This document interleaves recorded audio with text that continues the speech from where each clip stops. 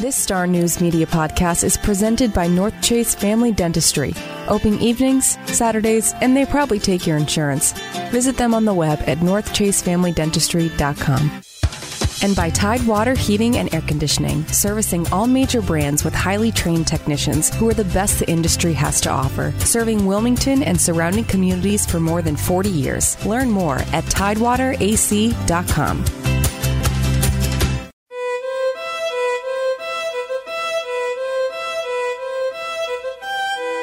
In its nearly 170 years of life, the home at Poplar Grove Plantation has been a place of sorrow and redemption. Situated about 15 miles northeast of Wilmington, off US 17 near Scotts Hill, the stoic Greek Revival plantation home sits on what used to be one of the area's most lucrative peanut farms. Simply looking at the plantation's manor home today, you wouldn't be able to tell that deep in its history, the Foy family, which inhabited the house for more than a century, was well acquainted with suffering. For the Foys, death too often came unexpectedly in the mid-1800s and into the Civil War. There were periods when the women of the house were left to protect the plantation from the war effort and troublemakers, a role that would typically fall to men. And decades of neglect in the 20th century would eventually put the entire property in disrepair. But today, the house has become a well-preserved snapshot of history, in which public tours and events recount its many stories, including a few that can't quite be explained. You see, at least 13 people are said to have died inside the house, although that isn't exactly out of the ordinary for the 19th century. During this time, a house was everything to a family, especially one of wealth, means, and social status like the Foys. It was a gathering place, a workplace, and in some cases, a namesake like the Bellamy Mansion. Traveling doctors making house calls were the custom of the time, so a home was also where your children were born, and where there was a good chance that you would pass away later in life. I tell you this because Poplar Grove, like so many historic homes, is a living record of the lives and deaths of the people it sheltered. It reveled in their celebrations and shared in their pain, delivered them into the world, and cradled them through their final moments in it.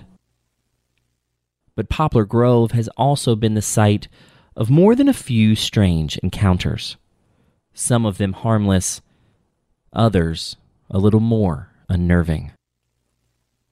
These stories intriguingly inform and enrich the history of the plantation, but they also raise an important question. After a century and a half of life and death playing out under its roof, are the living really the only ones roaming its halls? This is Cape Fear Unearthed, the podcast exploring the persisting legends, historical oddities, and mysterious figures of southeastern North Carolina. I'm your host, Hunter Ingram, and I'm a reporter with the Star News here in Wilmington. I want to welcome everyone to the first installment in our new mini-series, A Cape Fear Unearthed Halloween. By far, one of the most frequent requests I get from listeners is to do more ghost stories, and I haven't forgotten about it. In a funny way, tales of haunted Wilmington are actually an entry point into the history of this region for a lot of people, be it through ghost walks or books on the supernatural.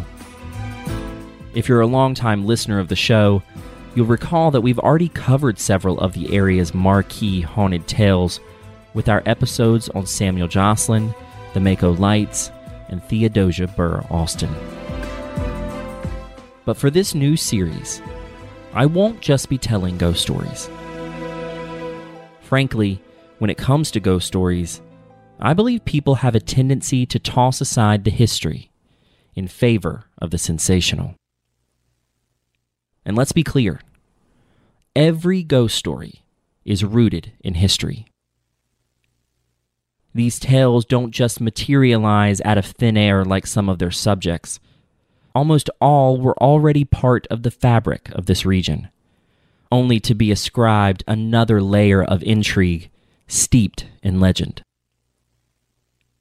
So as we embark on a month of episodes looking at the twisted, supernatural, and haunted tales of the Cape Fear, I want you to know that we won't be losing sight of the history. I've selected these stories because they have important ties to the region and are incredible bits of history in their own right, with the added bonus of something that just might send chills down your spine. For this new series, we won't have any guests. It's just going to be me, telling you these stories campfire style. So without further ado, pull up a log and settle in for the first installment of our Cape Fear Unearthed Halloween series, as we investigate the fascinating Foy family and the peculiar legacy and haunted happenings at Poplar Grove Plantation.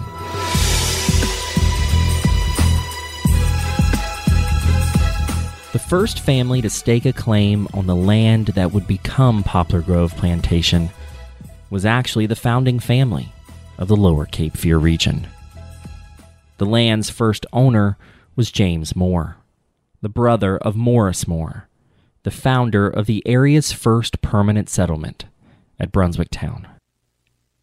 In 1767, the land was sold to an equally notable figure in the area, Cornelius Harnett, the Revolutionary War patriot known as the Samuel Adams of North Carolina, for his leadership in the Stamp Act Rebellion at Brunswick Town in 1766, and his service as a North Carolina representative in the Continental Congress. He would die in Wilmington in 1781 after being captured by the British and held under harsh conditions as a prisoner in a roofless blockhouse. During his time as one of the area's most wanted rebels, Harnett owned a legendary plantation just north of downtown Wilmington, first known as Maynard, and later renamed Hilton Park. But he also operated a second home on the land he purchased from Moore, farther north in New Hanover County, off what was the old New Bern Road that connected Wilmington to the state's capital. For Harnett, there was undoubtedly an attraction to the land. The property stretched from the road to the Sound, offering plenty of access to the shoreline. He may have even saw it as a bit of an escape from the clutches of the political rumblings in Wilmington. After all, traveling from this property to Market Street downtown would have taken upwards of 6 hours by carriage or mule.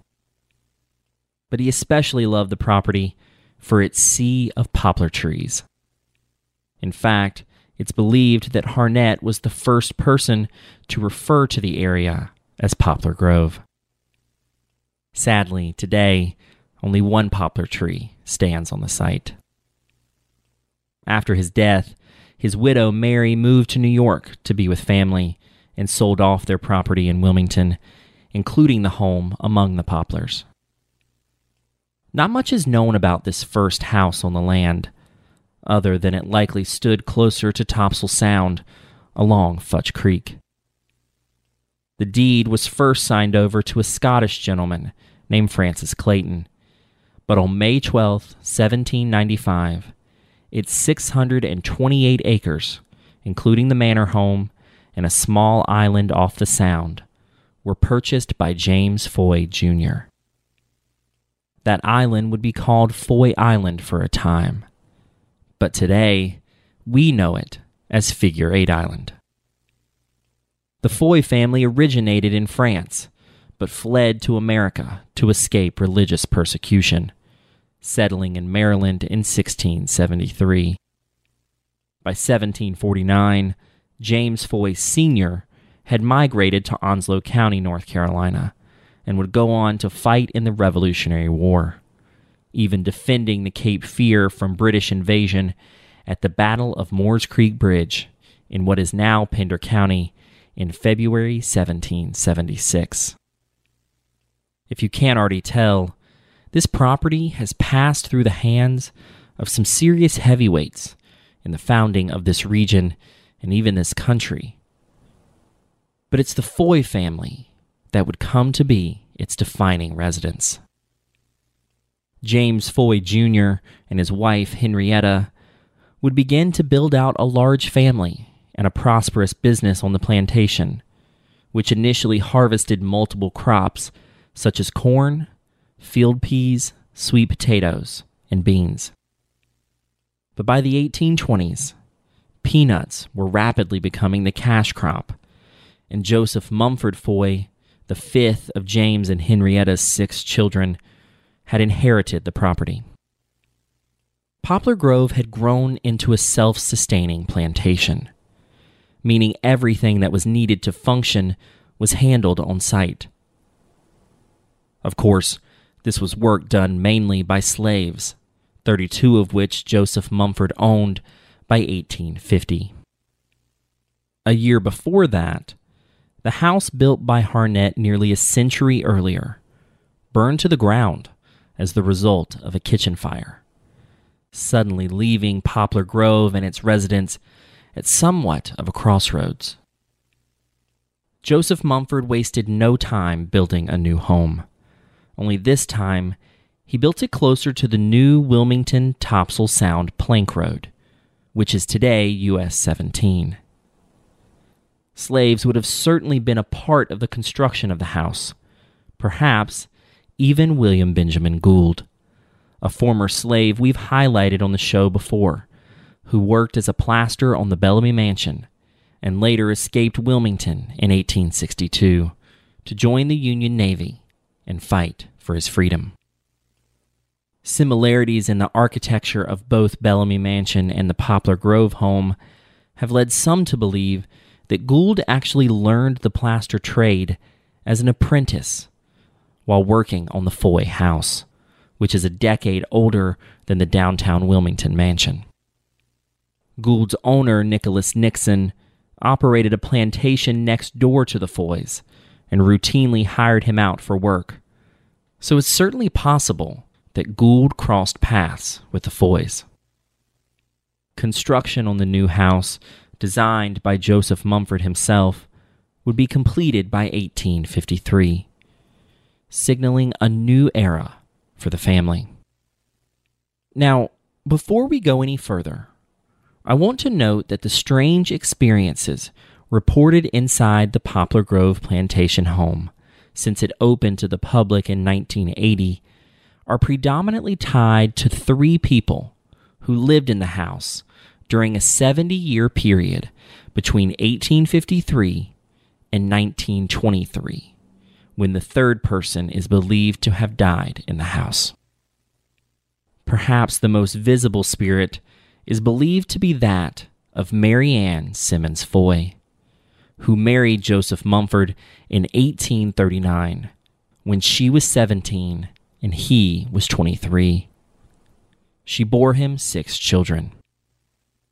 Unlike the well-established home she married into, this new manor of black walnut staircases, heart pine floors, and 12 fireplaces, one in each room, was hers to make her own.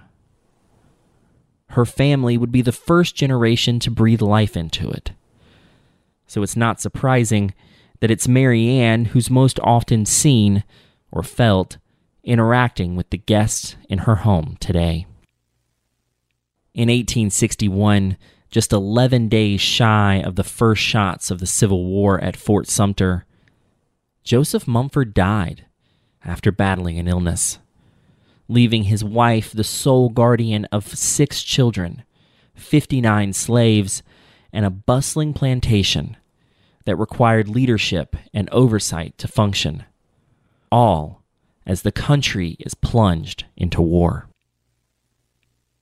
Mary Ann did what she had to, immediately beginning to groom her oldest son, David, to take up the mantle as leader, as his father had made clear in his will.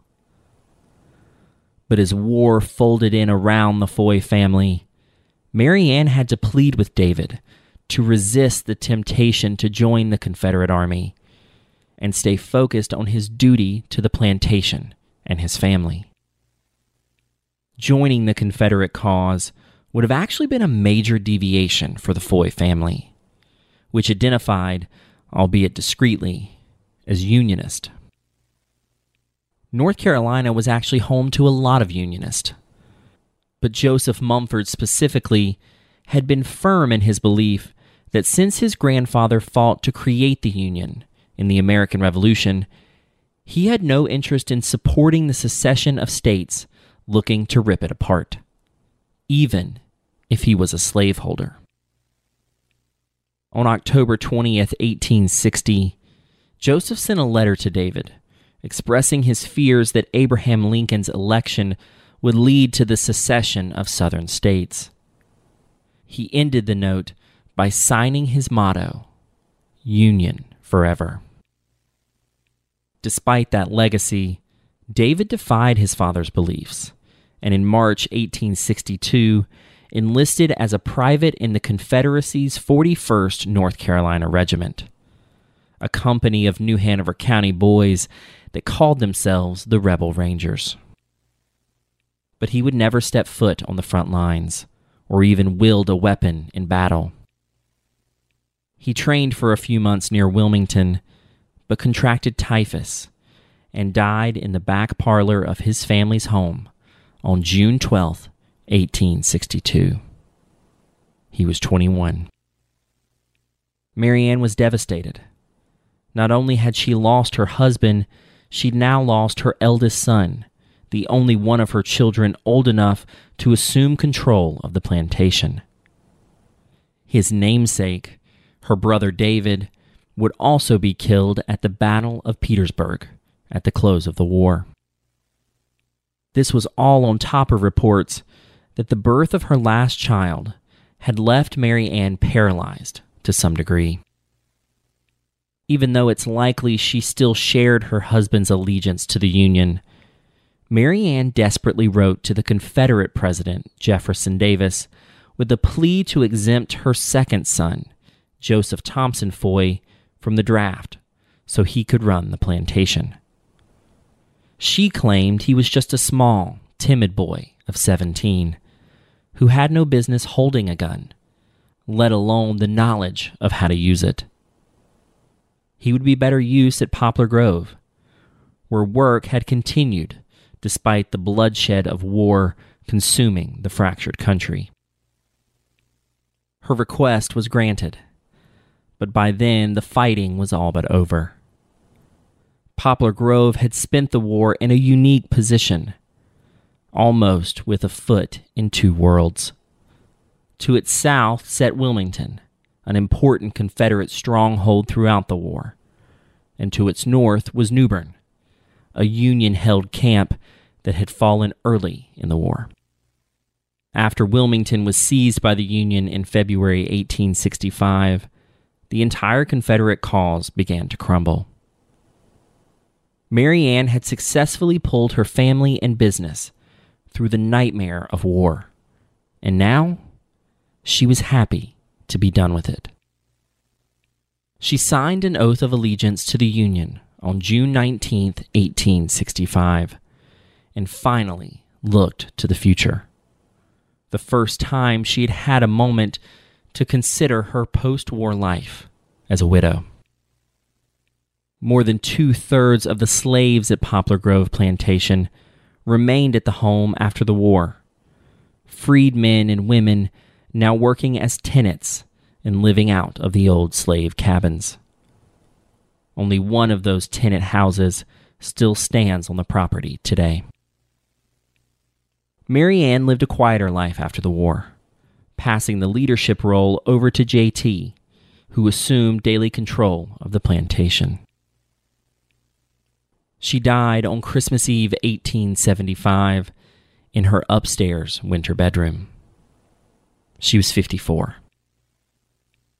I wanted to tell you the story of the Poplar Grove home's first generation because it informs the experiences had by guests today who feel they've interacted with Mary Ann and David in the house. Mary Ann is thought to be the little lady seen keeping a close eye on visitors. When the home was being painted a few years ago, several contractors asked staff who the little lady was that kept peeking out of the window in the upstairs bedroom, Mary Ann's bedroom. Empaths, individuals who are highly sensitive to the emotions of people and spirits, have toured the house and on multiple occasions reported seeing a small woman walking very closely behind guests, sometimes stroking their hair. There's also at least one case of someone's hair being pulled in Mary Ann's room. Although these encounters with what is thought to be Mary Ann have been fairly gentle, besides that hair-pulling incident, she does still seem to exert a great influence over the home. One guest reported leaning in for a closer look at some of the Foy family clothes on display in the children's room and feeling herself pulled back by something she couldn't see, as if she was getting too close to the artifacts. You would also be wise to not misbehave in Mary Ann's home. One paranormal investigation tour featured some roughhousing guests, and at the end, a woman identifying herself as an empath pulled the guide aside and said the little old lady standing in the hallway was very upset about the way the guests were conducting themselves. As sort of a spiritual punishment, she told all the ghosts to be quiet and not interact with that group.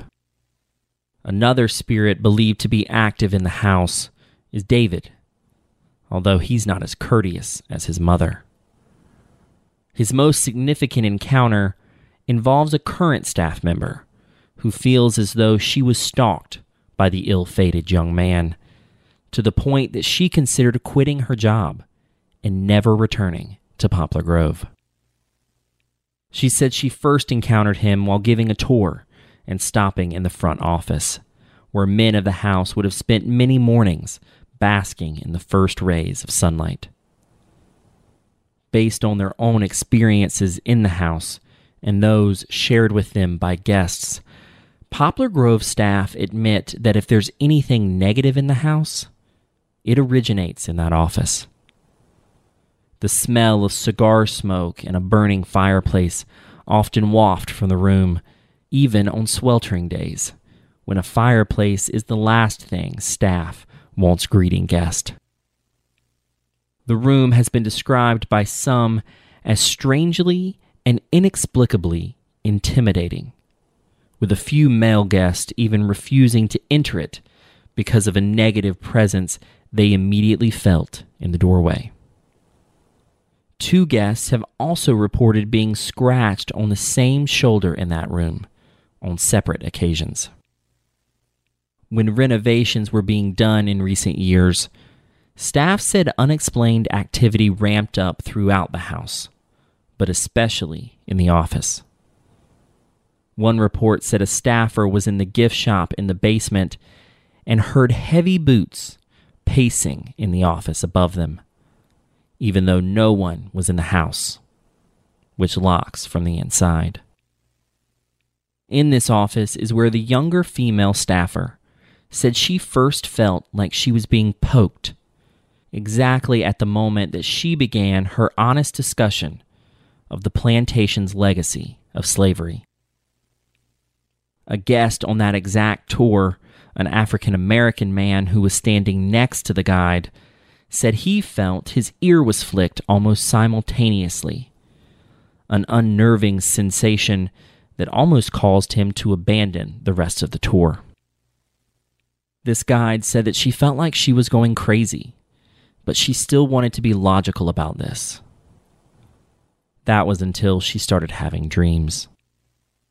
For nearly 2 weeks after being introduced to the story of David, she remembers dreaming about his name, only to be jolted awake every night and feel as though a shadow hung over her bed.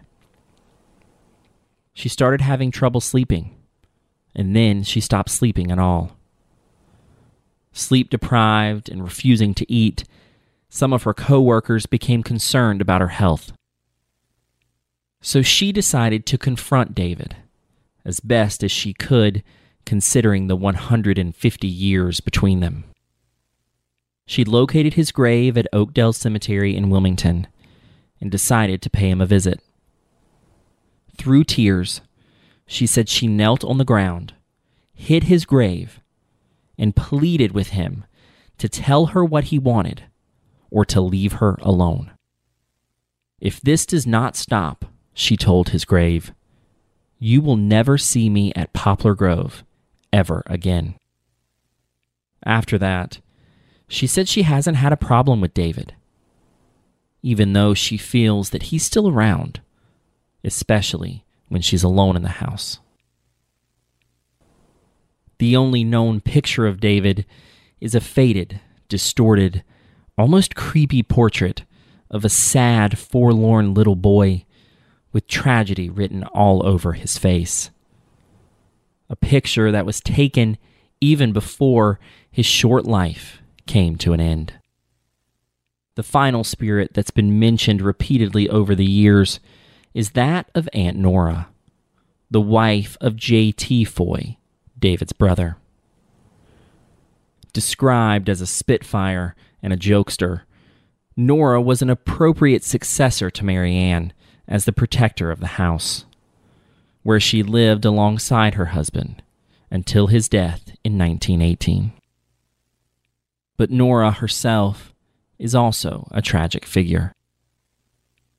Her mother died giving birth to her, and the 4 children she carried all died within days of their birth, almost certainly in the house. All of them have been given grave markers in front of the couple's headstone at Oakdale Cemetery. One fascinating aspect of the Foy family's history was their role as the postmasters for the dozen or so homes nearby.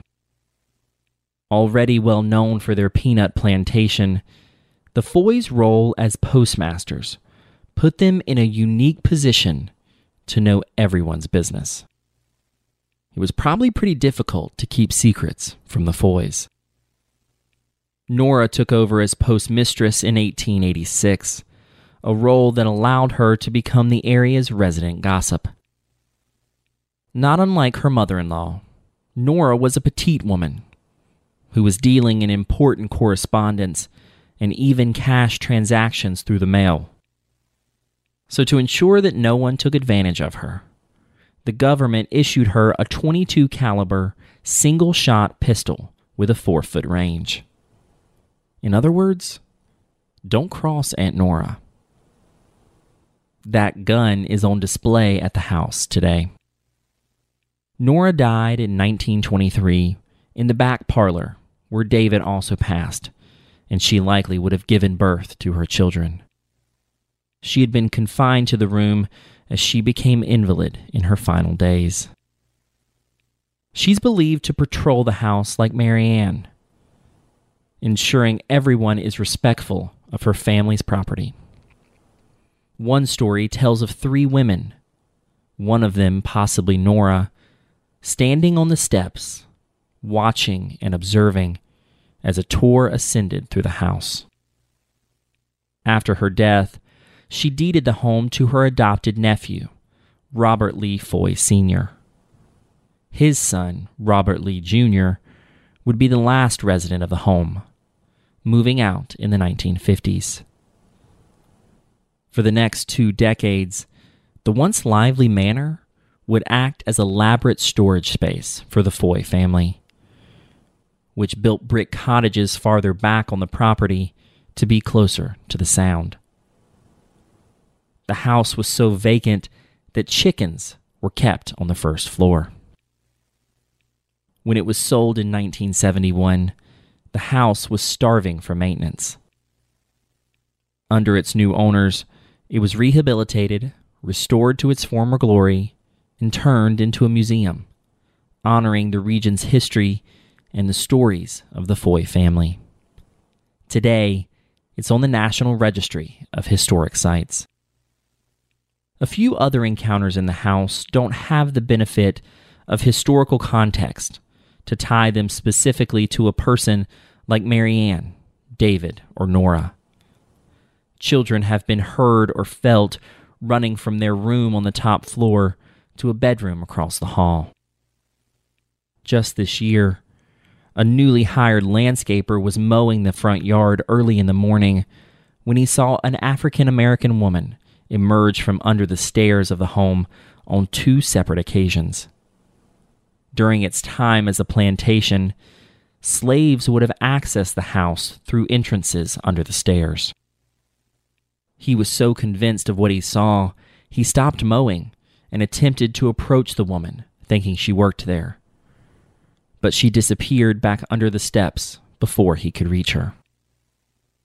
After sharing his encounters with management, only to be told that no one of that description worked on site, he was so freaked out that he quit. Today, the staff at Poplar Grove actually engage with this haunted history, offering paranormal tours throughout the month of October for those brave enough to poke around the house at night. Executive Director Carolyn Lewis and Tourism Director Felicia Green have both experienced things they can't explain in the house. And both are of the mind that it's important to share the good, the bad, and the unknown when educating the public about historic homes like Poplar Grove. I toured the plantation in researching this episode, but I didn't have any first-hand encounters. Still, that doesn't invalidate the decades of stories that have crafted a hair-raising legacy for this historic site. After JT and Nora's generation, Lewis and Green told me the family refused to talk about any paranormal experiences they had in the house. It just wasn't acceptable to talk about ghosts. But for those who share the story of Poplar Grove today, they don't sand down the edges of history for any guests. Lewis and Green said they can't explain what's been experienced in the house over the years, but they have found a sort of comfort in a belief held by the Gullah Geechee, the enslaved population on plantations in coastal southern communities like Poplar Grove, who believed that when a person died, their body was buried in the ground, their soul ascended to heaven, and their spirit remained behind. Are these the spirits of the Foy family and their workers, still tending to the home a century and a half later? Whether you believe the stories of ghosts and spirits lingering at the manor house, the staff at Poplar Grove recognize that the activities of the present and the remnants of the past must find a way to cohabitate. So, whoever opens up the house each morning always greets the unseen inhabitants with updates of what's on tap for the day. It's about keeping the peace with a cordial daily routine shared between the living and anything else that may still reside at Poplar Grove Plantation.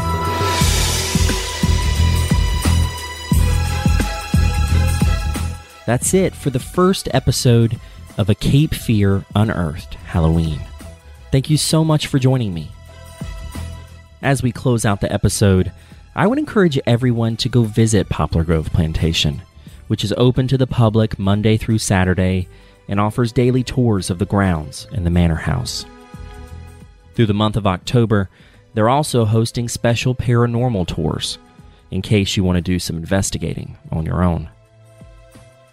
I'd also like to send a special thank you to Carolyn Lewis and Felicia Green, who gave me a truly fascinating tour of the house while I was researching this episode. I couldn't have done it without their insight. To learn more about Poplar Grove and get a schedule of its tours and events, visit poplargrove.org. We'll be back next Thursday with a new tale from our Halloween history book. But until then, be sure to share your thoughts on the show on Twitter with the hashtag CFUnearthed. Or you can email me your thoughts directly at capefearunearthed@gmail.com. Also, please make sure that you're a member of our Facebook group, where listeners can ask questions about our episodes and share their own memories of the region's history. In that group, I post extra content for each episode, and this week, I'm going to be sharing a lot of pictures of Poplar Grove Plantation through the years, including portraits of Marianne, David, and Nora Foy. You can find that group by searching Cape Fear Unearthed on Facebook. And don't forget to sign up for the Cape Fear Unearthed newsletter that goes out every Thursday. In it, I include links to our new episodes and any supplemental pictures and videos that I uncover in my research, all delivered right to your inbox. Sign up for that newsletter at starnewsonline.com/newsletters. As always, you can get a list of all the books, articles, and resources used in researching this podcast in the show notes of each episode. Cape Fear Unearthed was written, edited, and hosted by me, Hunter Ingram. You can find more of my work at starnewsonline.com or on Twitter at Hunter_Wesley. Additional editing is done by Adam Fish. This podcast was made possible by listeners and readers like you. Support local journalism and Cape Fear Unearthed by subscribing to the Star News today at starnewsonline.com/subscribe. And while you're subscribing to things, be sure to subscribe to this podcast on Apple Podcast or wherever you get the show, so you never miss an episode. And while you're there, leave us a review, which will make sure more people find Cape Fear Unearthed. Until next time, get out and explore the Cape Fear region on your own. You never know what spooky things you might unearth.